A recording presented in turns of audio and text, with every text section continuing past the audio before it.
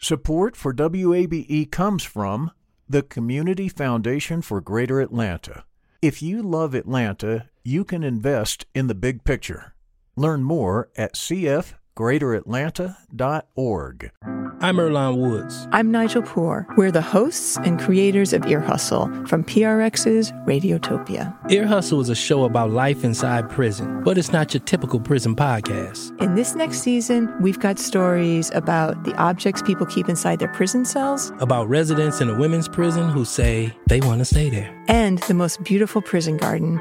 Earlonne, I will never forget it. Ear Hustle. Stories about life on the inside, told by those who live it. Find Ear Hustle wherever you get your podcasts.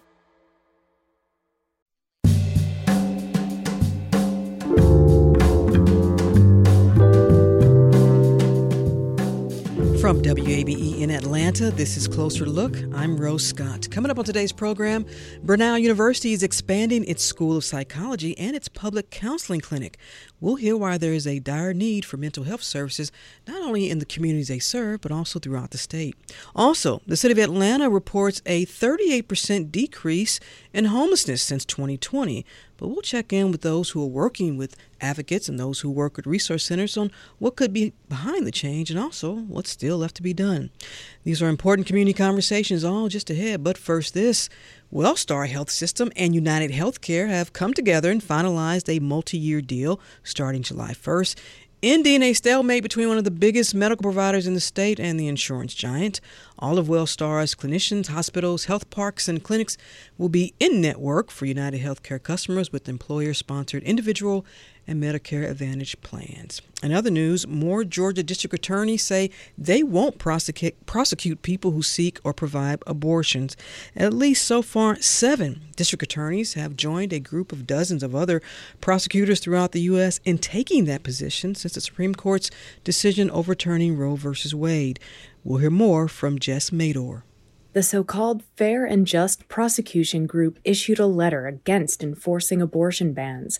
The group says enforcing abortion bans would erode trust in the criminal justice system, siphon resources away from prosecuting crimes that impact public safety, and further harm victims of sexual abuse, rape, incest, trafficking, and domestic violence. The letter's signatures include 7 from Gwinnett, DeKalb, Chatham, Macon, Athens, Douglas, and Augusta.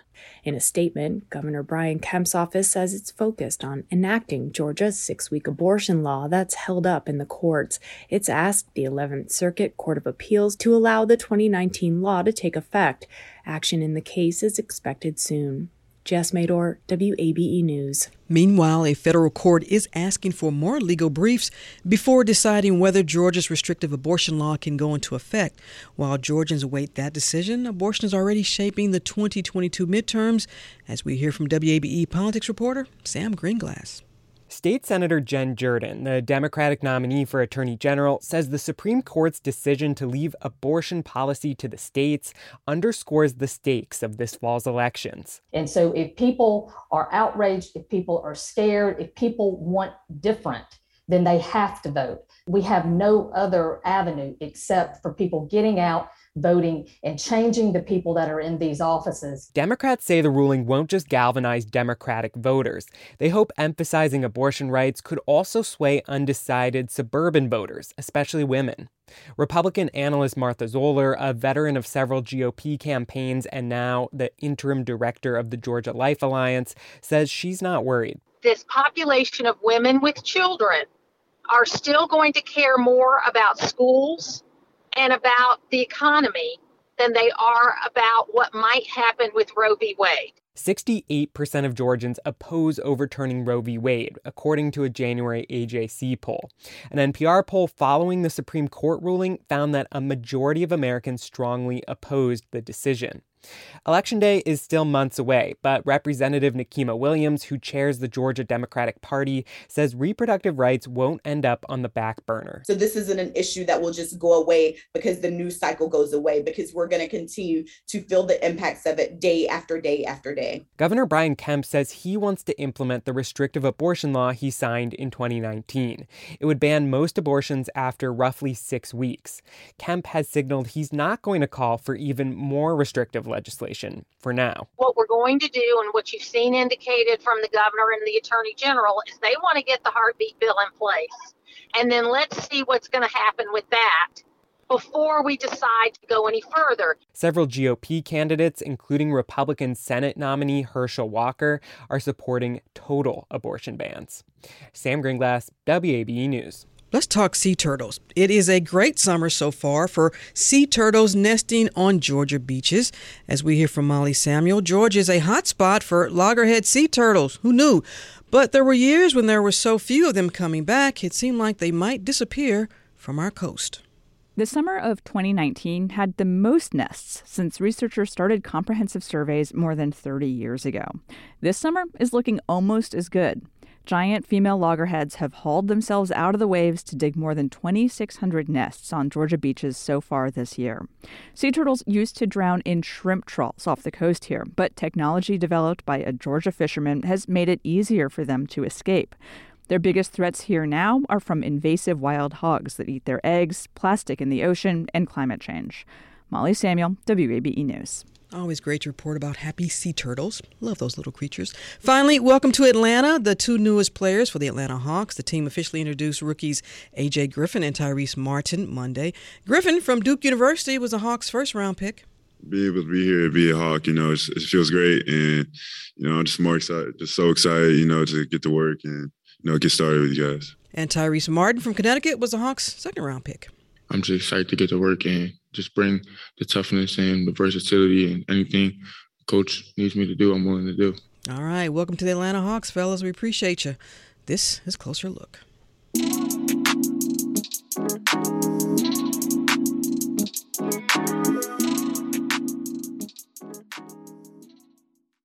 Support for WABE comes from the Community Foundation for Greater Atlanta. You can go beyond giving to impact. Learn more at cfgreateratlanta.org. The field of mental health counseling is growing rapidly, and Richmont Graduate University can equip you with everything you need as a licensed professional counselor while integrating your faith into your clinical practice. Programs are offered in Atlanta, Chattanooga, and online. Apply today at richmont.edu. That's RICHMONT.edu.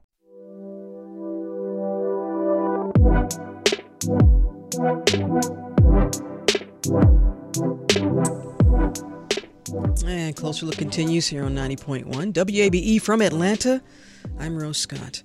According to a report published in 2021 by the nonprofit Mental Health America, also known as MHA, the state of Georgia ranks last for access to mental health care and resources. And this was also a major factor as to why Georgia House Speaker David Ralston backed that measure overhauling the state's mental health access. This is just the beginning of what I expect will be a multi-year conversation. We did not get in this place we are today overnight, and we will not get out overnight, but I can't think of a better big first step to take than this bill. Which led to April of this year when Georgia Governor Brian Kemp signed the Mental Health Parity Act, that was House Bill 1013, into law, which enforces, among other things, requires parity in health coverage, which essentially means all health insurance plans are required to cover mental health conditions as they do physical ones, in addition to address the shortage of mental health providers and clinicians across the state, and also encouraging more students to work in mental health-related fields. And the bill also includes a student loan forgiveness program for mental health professionals in high area needs. Well, today, we're going to talk about all this with Brenau University's President Ann Sclater, who joins me on the program to talk more about the state of the mental health access care here in Georgia and how the university is working to close the gap through several new initiatives. She was on a program some time ago. President Sclater, welcome back to the program. We missed you. Well, good afternoon, Rose. I'm delighted that I was invited back. Thank you. Delighted to be invited back. I don't know if our people say I'm delighted to be back, Rose, but glad to have you. First of all, let's begin here. How are you all doing? I mean, I think last time we talked about the pandemic and all that, but how are you all faring now? You all thanks. Back to normal, so to speak? Thanks for asking. I think it's a new normal. People are using that term. I think we're treating this situation right now, the situation is really endemic. So people are getting COVID, but they're getting it because they're mostly vaccinated. They're getting it in a much less severe way, and they're able to to go home like the regular flu and come back. And we're just keeping on it. We're keeping on the vaccinations, and we're looking forward to the fall when we will be doing clinics and all kinds of things again. Speaking of mental health, I know that there's been so many reports about the toll that this pandemic, COVID-19, has had on not just students and faculty, but pretty much all of us.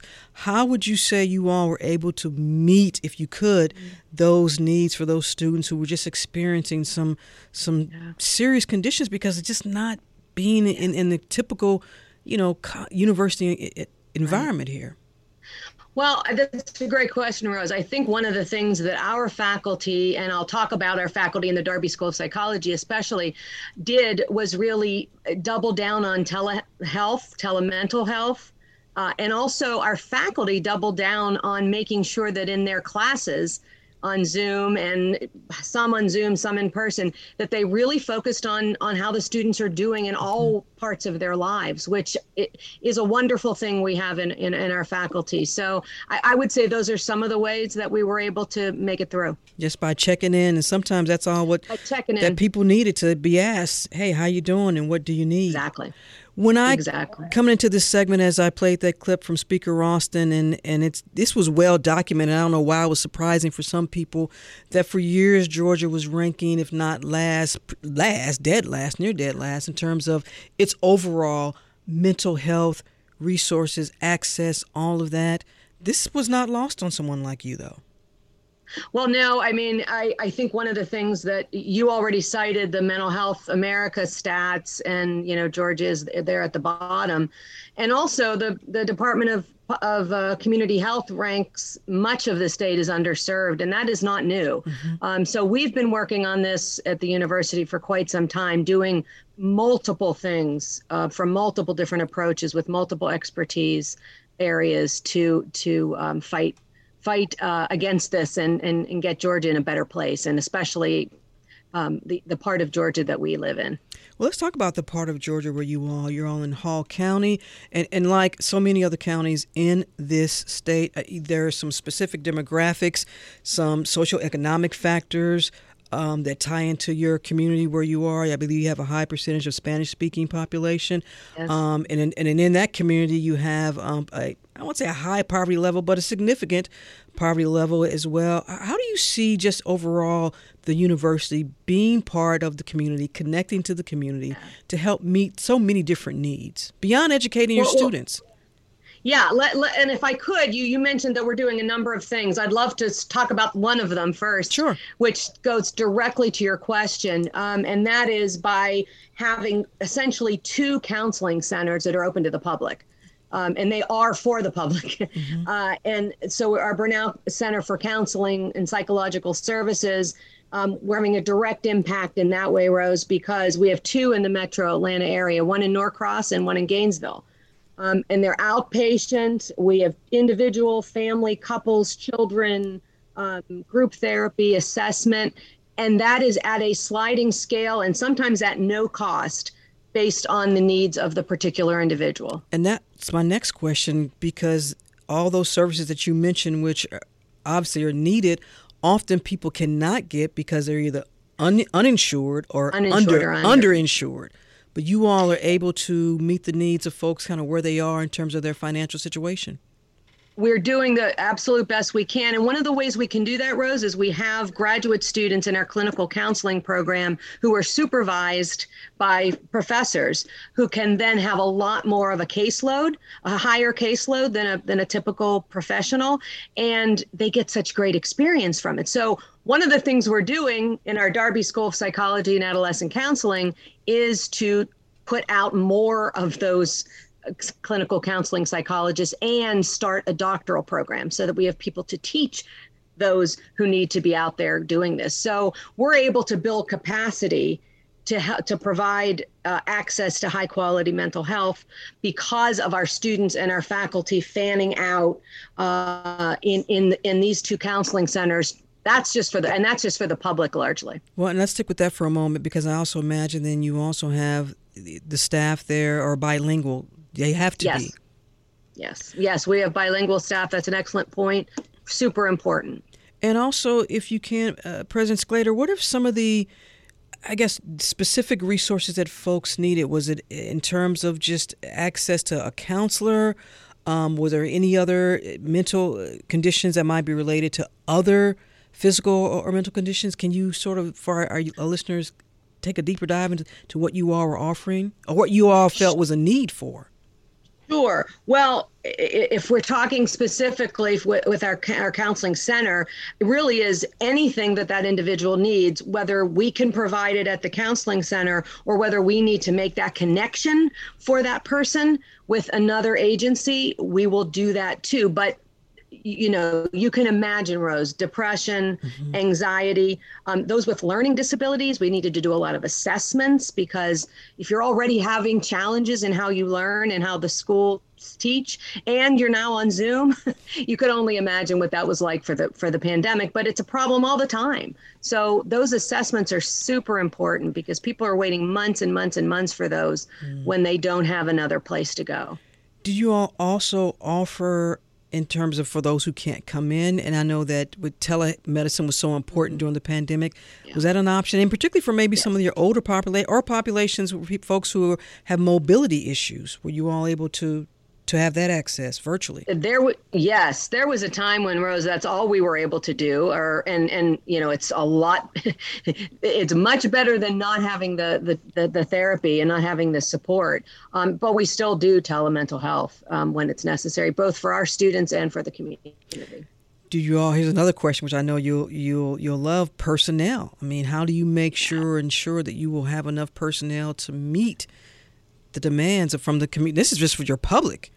Do you have enough? Are you all able to keep folks staffed? Constantly looking to grow in that. And that's why we are growing our Darby School and to produce more students who can do that first level treatment and be supervised. And we're going to have to grow the number of faculty. We have a plan to do that as well in our Darby School. Well, with that plan, and this is something that you're no stranger to, means more funding. Here comes the budget question, which all presidents, CEOs, executive directors love to get. How are you all able to do this? Where is this money coming from? Well, one of the things we were really delighted. So this is like the second thing we're doing, which is expanding the Darby School, is that we did get a generous gift from Doug and Kay Ivester to be able to move into the new downtown Gainesville Renaissance and put all of our psychologists together in one floor of this building, and that's been great. And what that's enabling us to do is build a stepping stone framework for growth over time. And we've also had some other donors who have been very generous to us, foundations and private giving, and our trustees have given as well significantly to growing the Darby School. They see the need in their families. They see the need in the community. We need more. We need more gifts. We need more ways to support, and hopefully we'll be able to also take advantage of some of the funding that's out there. I want to shift for a moment and focus on you, because this is in your wheelhouse, as folks say. Your bachelor's degree in psychology from Pittsburgh, and then a master's and PhD in social and organizational psychology from Temple University, as well as a management program at Harvard University. This is in your wheelhouse. So as a person helping to lead these efforts, this is also personal for you as well. Thank you for knowing my resume. That's what I do, President. It's what you do. So from my social organizational hat, what I'm thinking about always is how are we going to be partnering with others to meet the needs of our community? And that's those are two important nodes. And the third thing we're doing really fits with partnership. And I'd love to talk about that. But it's the partnering together with other organizations and mobilizing our faculty and staff to meet the needs of the community. And I have to tell you, people, when we talk to them about the need for access to high quality mental health care, they get it, because they have people in their families and people in their lives and cousins and nieces and grandkids. And they understand that this is a huge problem that we have to bind together to solve. So that's kind of the organizational piece, and the psychological piece is, if we don't attack this issue right now with young people, which is why adolescent psychology is so important, then we're just gonna reap the negatives for generations. We've got to attend to the young people. The voice you hear is Brenau University President Ann Sclater, and we're talking about the state of the mental health access, not only for her community up there in Hall County, but overall here in Georgia, and how the university is working to close the gap through several new initiatives. Well, this is one that's very interesting, too, because you are also working with law enforcement here. We are, and we're so grateful. Having mental health clinicians embedded with law enforcement, we think is the future. And we're excited to be part of that. We really give great thanks to the chief in Gainesville, Jay Parrish, a good friend and a wonderful member of the community, who said, bring it on, give us mental health professionals and we will utilize them to the fullest. So we had an alumna, Anjana Freeman, who was hired as the first ever mental health clinician. And now we have a whole series of graduates from Brenau's program in therapy school who are going into that pipeline, so that there's always somebody there to attend to the needs of somebody suffering from some mental health crisis or an interpersonal violence situation, which involves somebody who really needs help. And that's what they need, and they need that person with them. So again, working in partnership to help solve a community matter. We're delighted to work with the police. You mentioned that some of your counselors are graduate students in your clinical counseling psychology program, and I'm curious in terms of for them as well. You have your faculty that also is sort of the resources for them. What do you all have to have a certain initiative or a certain strategy to try to get more students to work in the counseling centers, or are you going to require it as part of their graduate studies, as part of almost like, not an internship, but it's their clinicals, like the labs? This is actual work that you need to be doing. Excellent point, because the last thing I was going to say is there can't be better experience for these students than the real world. And it is part of the curriculum. It is hardwired into the curriculum to serve the community, be supervised in serving that community and process all of that, so that you can't graduate without having talked to somebody who is in a different racial category, ethnic category, perspective, background, international. Needs to be part of the education of the student, because they're going to go out there into a world where they need to serve everyone. And so it is hardwired into the curriculum, and we don't have to try hard, because these are people who really want to help others. It's been said so many times, because I know you've read it and I've read it and I've heard it, that the pandemic has highlighted or pull back the curtain or amplified or shone a light on all these health disparities and inequities that have existed for such a long time. Again, I don't know why it was shocking to some people, don't know where they've been. But I've also heard folks say, look, if we don't take this opportunity now to learn because of the pandemic and to, as best as this nation can, whether it's legislation or policy or funding, to get a hold of this so we can provide not just provide also, President, but be able to diagnose and recognize, because all this is tied to, as you know, gun violence and other issues in our society. So I just kind of want to get your thoughts on why this is the time now to really focus on this. If we've never done it before in this nation, now's the time. Yeah, I think you're right. All of those terms have been used, but the bottom line is we now know. We now know these statistics. I mean, one of the statistics I didn't mention is that there are 4.9 psychologists in the county of Hall, where Brenau is, for 10,000 children. 4.9, which isn't even 5 human beings. So we now know these statistics. We know the CDC report. We know what's going on with the Mental Health America stat. We know these things. We can't unknow them. And it looks like there's will, based on the legislation you mentioned, it looks like there's will to put resources toward it. And resources aren't just, clumps of money. It has to be producing more practitioners to help people. It has to be creating awareness. It has to be all kinds of things. And this is the time.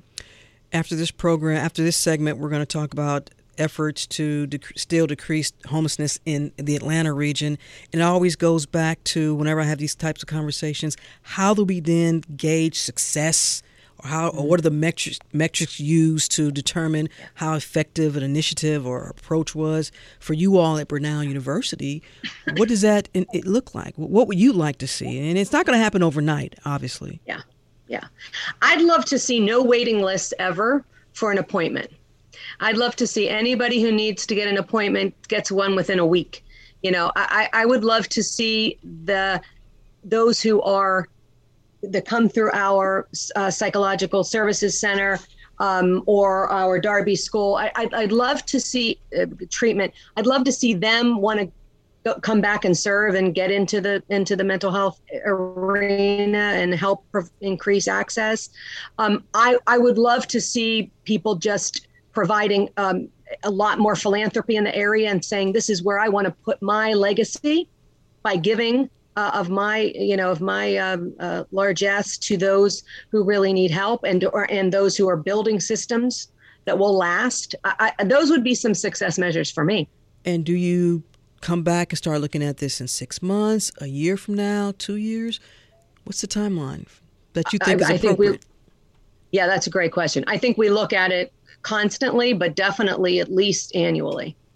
The university has called this, in terms of the 2 counseling clinics that are open to the public, a win for the students and the community. As we wrap up, is that how you feel about this as well? I would like to believe that that's the case. I think there's no better classroom than actually doing the work and then getting the feedback about that work and meeting with the people face to face or face to face mediated. And then secondly, I believe that it is part of what we are doing here at Brenau. It's not everything that we're doing, and it'll never be enough. We have to keep finding a way to grow. And that's what I tell our faculty and staff, that's what we have to do. We have to keep finding ways to grow, to provide high quality access to high quality mental health. It's not just about having somebody there. It's about somebody who really knows what they're doing.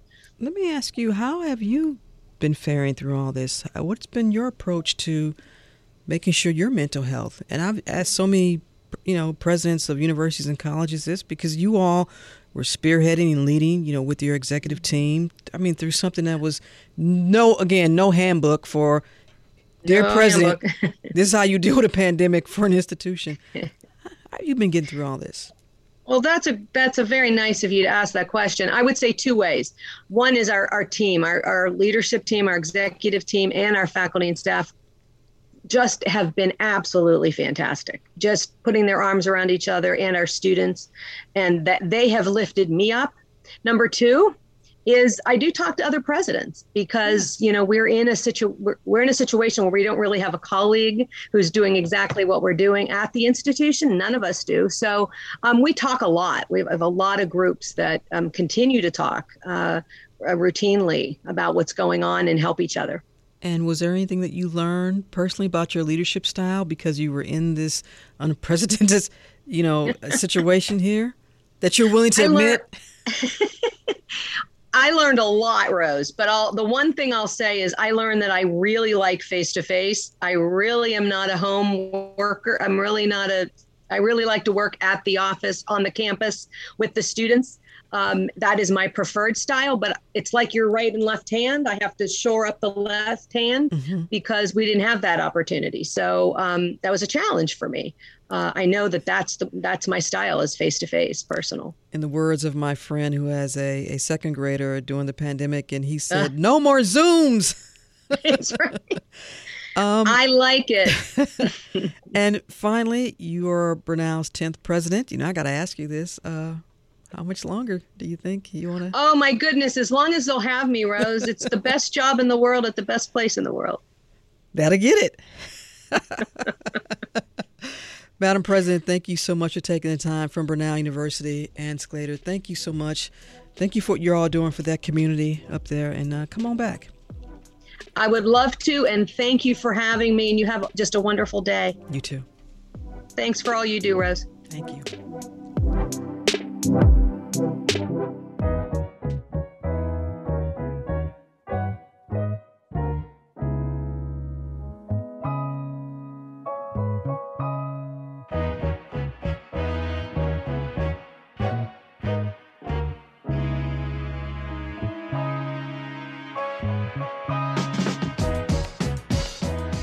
And Closer Look continues from WABE in Atlanta. As always, I'm Rose Scott. Recently, Atlanta Mayor Andre Dickens, flanked by advocates and others working within organizations to help the city's homeless, gathered to announce this. I have directed the allocation of $6.2 million of the city's American Rescue Plan funds to go to work on behalf of those experiencing homelessness. And this was also around the time where recent data from the city indicating the results of a survey suggests there are fewer homeless people in the city than before the pandemic. Still, often those experiencing homelessness require additional what we call wraparound services. So again, the question is, what's the holistic approaches? What are the holistic approaches needed?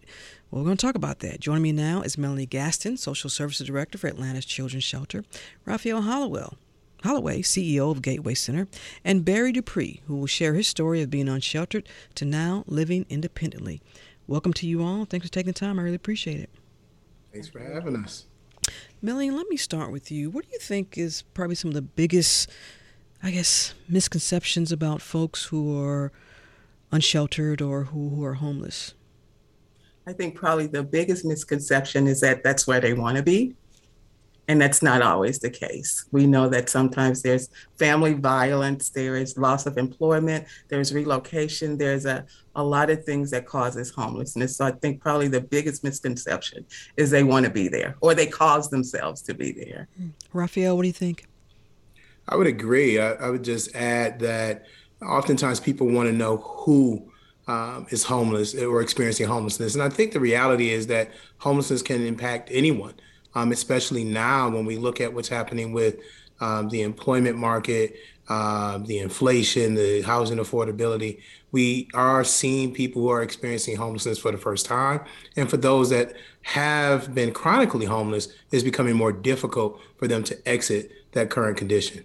Barry, what do you think? Well, I was reading an article. They were saying there's over 3.5 million people in America homeless. Mm-hmm. And that's not due to drugs and alcohol. That's due to people losing their jobs. I think we have said. And, people do have a tendency to get accustomed to homelessness. See, I was homeless, mm-hmm. So I know what homeless is, what it means. You can get adapt to it, mm-hmm. But with an organization like Gateway, with the staff and organization that they provide for us, mm-hmm. You learn a better way of living life, a better way of understanding that you can have peace, joy, and happiness. But the number one key to me is to give anybody is that you gotta want it first. Mm-hmm. First, you gotta want it. Because the people out here are giving you the opportunity to become you. But if you don't have the want to in you, it's not going to happen. And it's going to continuation on. And that's the biggest part that I found being in Gateway 18 months. That people came in, the success story is low, but it is success stories out here. Mm-hmm. Some people want it. I wanted it. Yeah. And we're going to hear more about Barry's story in just a moment. I want to go back to Raphael for a moment because when Barry talked about he wanted to help. But then there are also situations where folks just may not be at the capacity to even understand that they want or need the help because of some other conditions. And I want to, Raphael, I'm coming to you because at the Gateway Center, and I've been down there and I've profiled you all. Is that the first point of intake for you all, is having to assess what folks need? And how challenging is that? It can be very challenging, Rose. I think one of the things that we train and talk with our team about is the fact that it's that oftentimes the people that we're engaging with, they're service fatigued. They have tried, they have waited, and not been successful, oftentimes not because of their own efforts. And so it's a lot of trust building that takes place in that intake process or that building relationship before we ever get to an intake. It starts with outreach, oftentimes, not just with Gateway providing outreach, but a number of other collaborative partners providing outreach. And then, yes, Gateway provides coordinated entry. We're one of the largest coordinated entry service providers, that for when people say, yes, I am ready, I trust you to try this process again, we are able to quickly get people linked when there's shelter beds available to beds at Gateway or to other providers in community. But it really begins with understanding and being empathetic to the person's journey to even getting to the point to ask for help, but also then building the trust and maintaining that trust through the process. Raphael, let me just stay with you for a moment before I move on to Melanie, because you all primarily serve men. Yes, we have 500 beds of what we call short-term residential. We're not necessarily fans of the term shelter because we're trying to provide all these additional wraparound supports other than just a bed for people to live. So yes, we have about 500 beds. 475 of those beds are for men and about 25 are for women and children. Melanie, let me come over to you. Raphael talked about, for so many folks, often they are what he called services fatigued. You can understand that terminology and what it means? Absolutely. Absolutely. I think one of the biggest things, too, in addition to what Raphael said, is like trust. Our participants have been through so much and they've been rejected so often.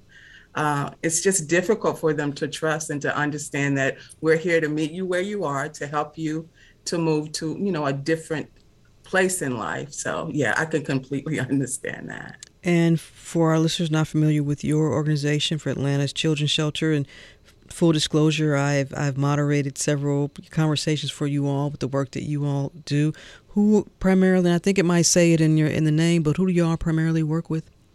So we primarily work with women and children, but we'll work with men as well. But 95% of our clients are women with children. And do they just come through the doors? Are they referred?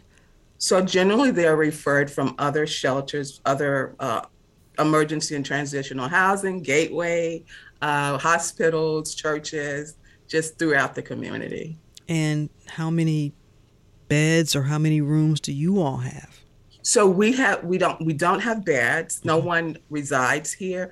We are more of a day shelter. We provide supportive services, and we have a early childhood education component where we provide childcare for the children while the parents are either looking for employment, going to school, working, or on some sort of job training. Yeah. But you all had recently announced an initiative to where you want to get into housing in terms of being able to help families move into permanent housing. That's an initiative that's sort of new to you all, but you've been working on that, right?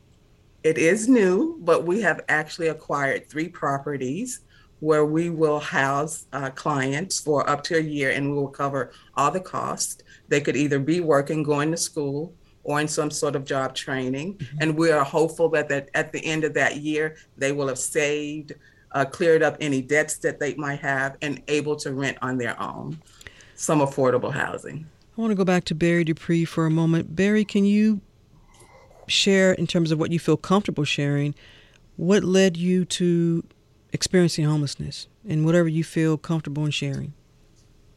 I feel comfortable sharing the truth. I'm 63 years old. I've been in drug addiction over 40 years. Okay? I have born in Atlanta, Georgia. My mom raised me in the church. I have 5 sons by 1 woman. My 19-year-old got killed 9 years ago. And that's what drew me more on the streets. My mom didn't want me around, I had to sleep in abandoned houses and abandoned cars. One time I woke up in a car and a possum was in the car, and I'm scared of animals. But that's the lifestyle that the drug drove me to. And one day I was looking up in the sky waiting on a man to bring me some drugs, and I saw an image of my son named Joshua in heaven. He told me to get it together. So I went in, stopped smoking, got my head together. Then that was that Friday. That Monday I was in Gateway line. somebody had told me about Gateway. I had searched out the other places, but I had, remember my brother had went to Gateway.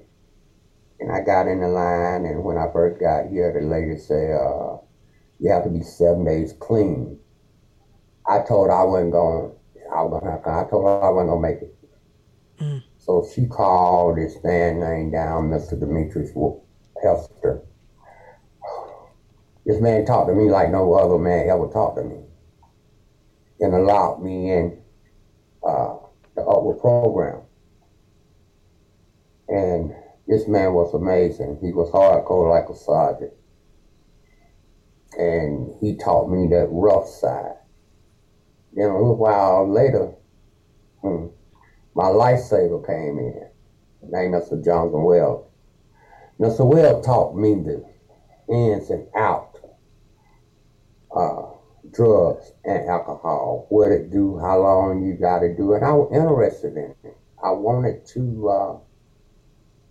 my life back. And I just moved on from that. And then once I started in the program, I wound up finding out that my whole body tore up. I had to have 2 hernia surgeries. I had to have a hip replacement. So I got all my teeth removed. Now I can smile.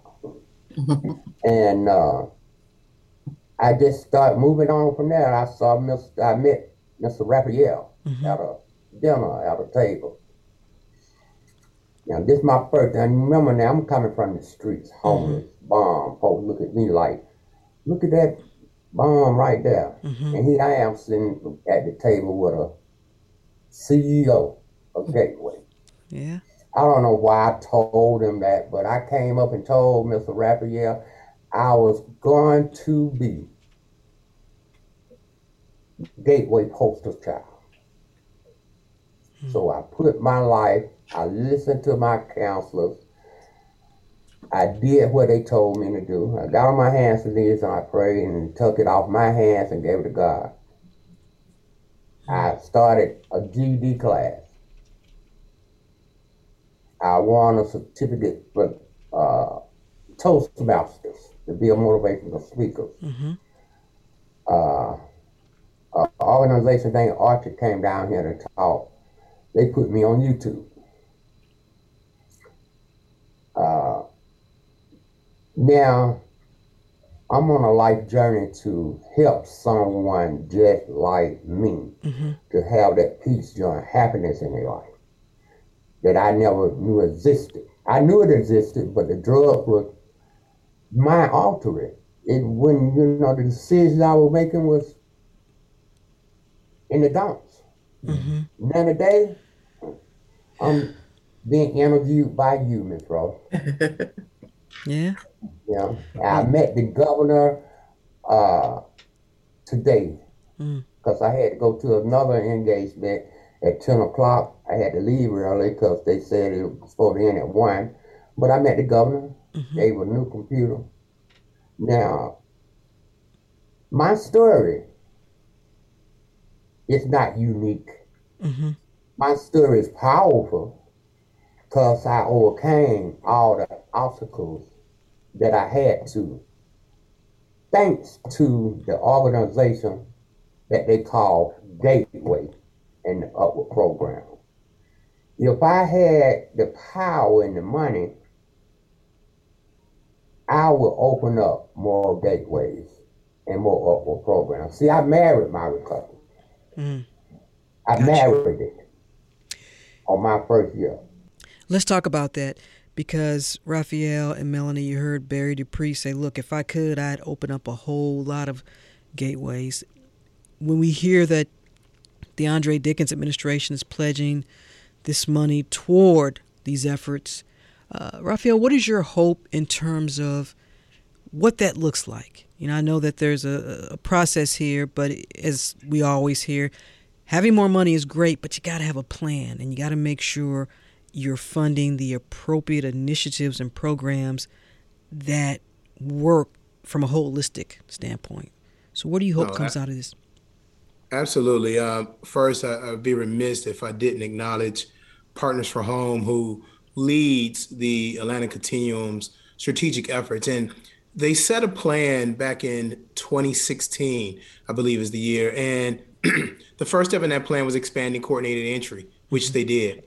Then there was an opportunity to make an investment around our outreach programs and actually added additional sheltering programs. And they did that in 2017. Then with COVID in 2020, part of a perfect storm on that continuum was an additional investment of emergency dollars that came in that not only allowed us to open what we called the quarantine hotel, but then we opened a hotel in partnership as a community, private-public partnership that allowed for people to have another housing option. And when I say that, it ties back to the service fatigue. It was the hotel itself provided a different way of sheltering because individuals had their individual rooms, their own showers, and it just provides a level of dignity, having your own private space, the ability to close a door behind you.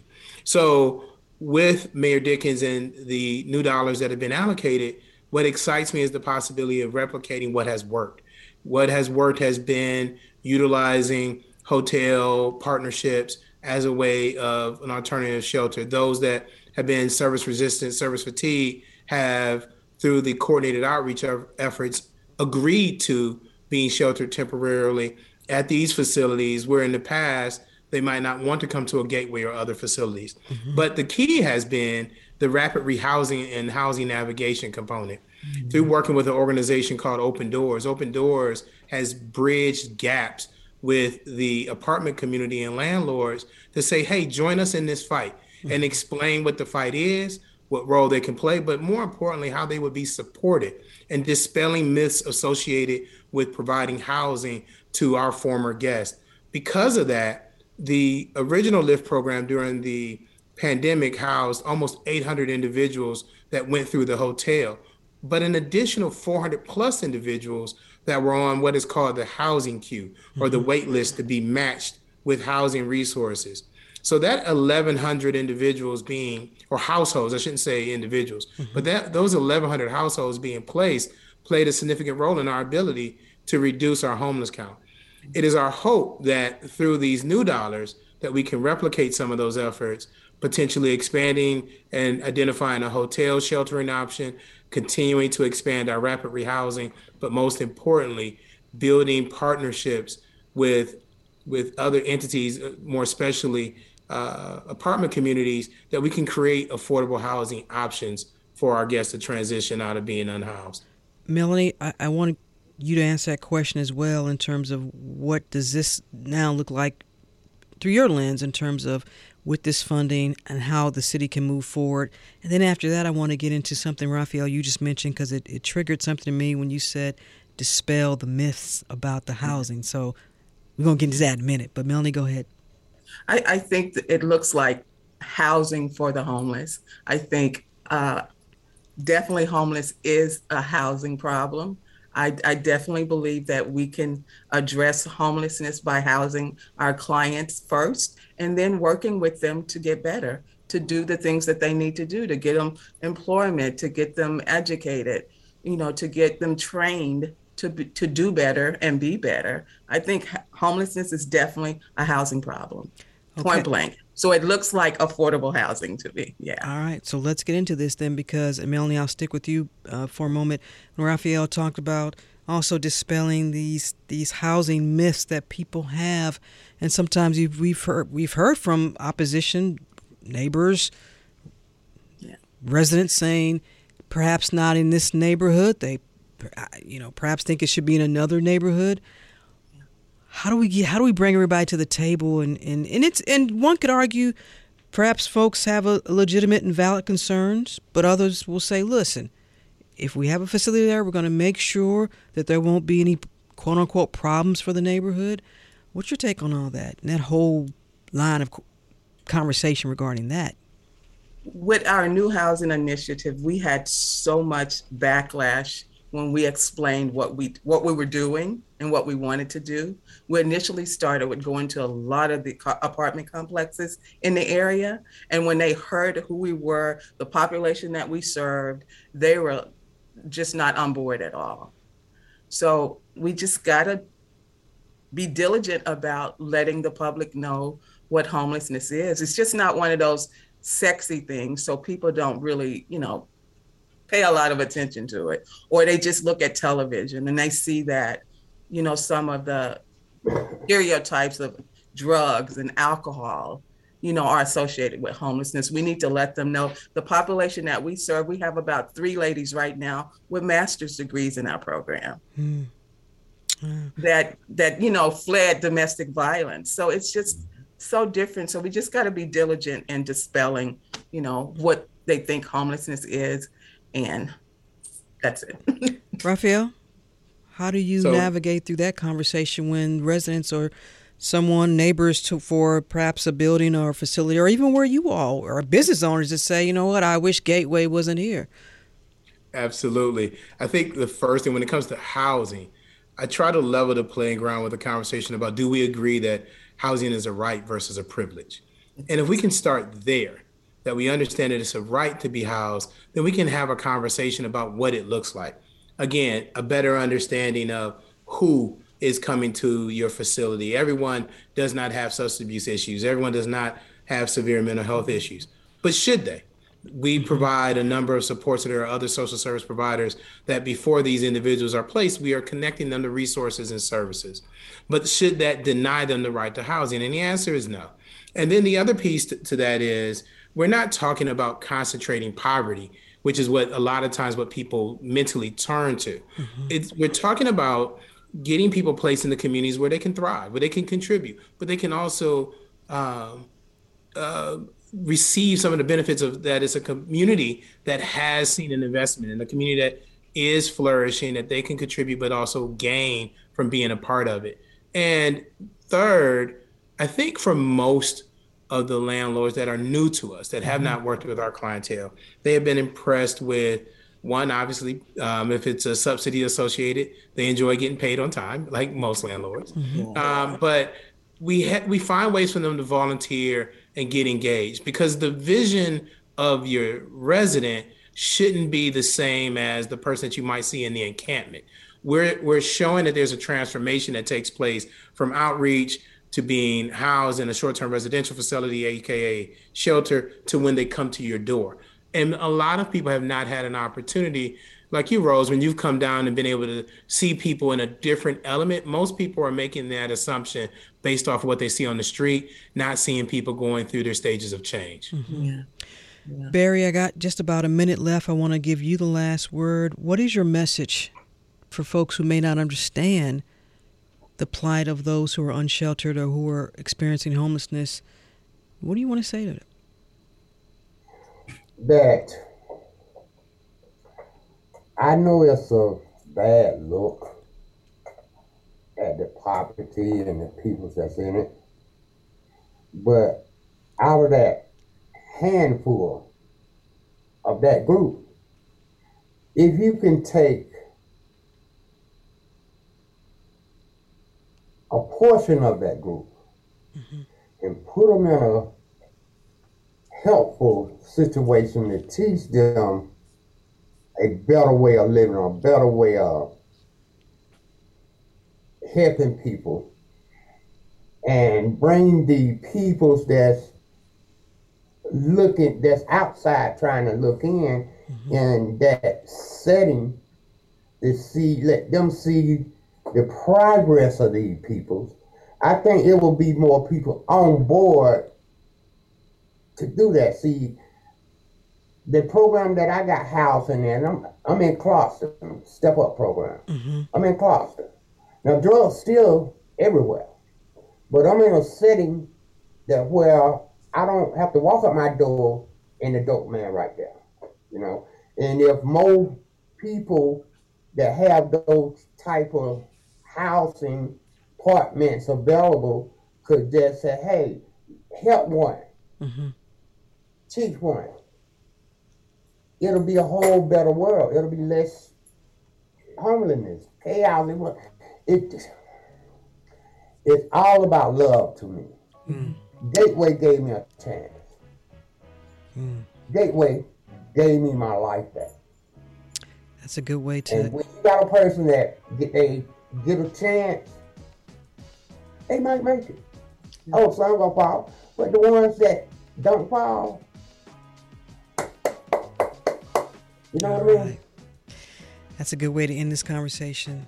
Barry Dupree, who shared his story of being unsheltered to now living independently.